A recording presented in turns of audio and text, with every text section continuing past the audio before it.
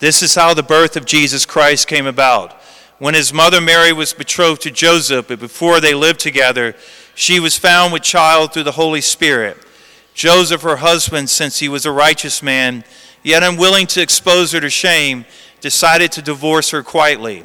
Such was his intention when, behold, the angel of the Lord appeared to him in a dream and said, Joseph, son of David, do not be afraid to take Mary, your wife, into your home, for it is through the Holy Spirit that this child has been conceived in her.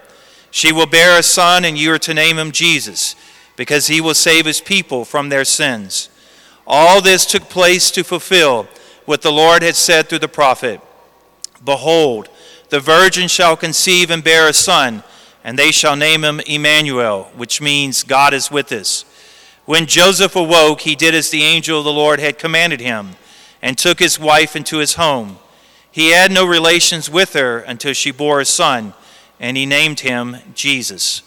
The Gospel of the Lord.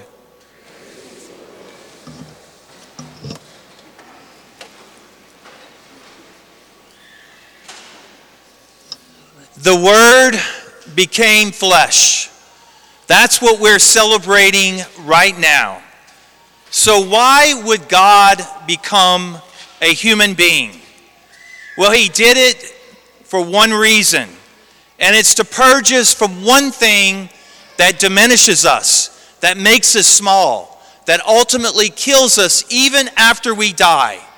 Jesus came to purge us from sin, to recreate us. Before Christ, the human being, that's us, we were slaves to sin, and sin diminishes us. Ultimately, it kills us forever. God assumed human flesh. Jesus Christ faced all the temptations that we face to indulge in sin. But get this, he never gave in to sin. In fact, he took on the consequences of sin, death itself, and he disarmed death. Now you might be saying, okay, that's fine. That's one guy up there. What about me? Well, we can tap into that power. And where do we tap into Jesus' power? When we participate in the Mass, when we participate in the sacraments, when we raise our minds and our hearts to God.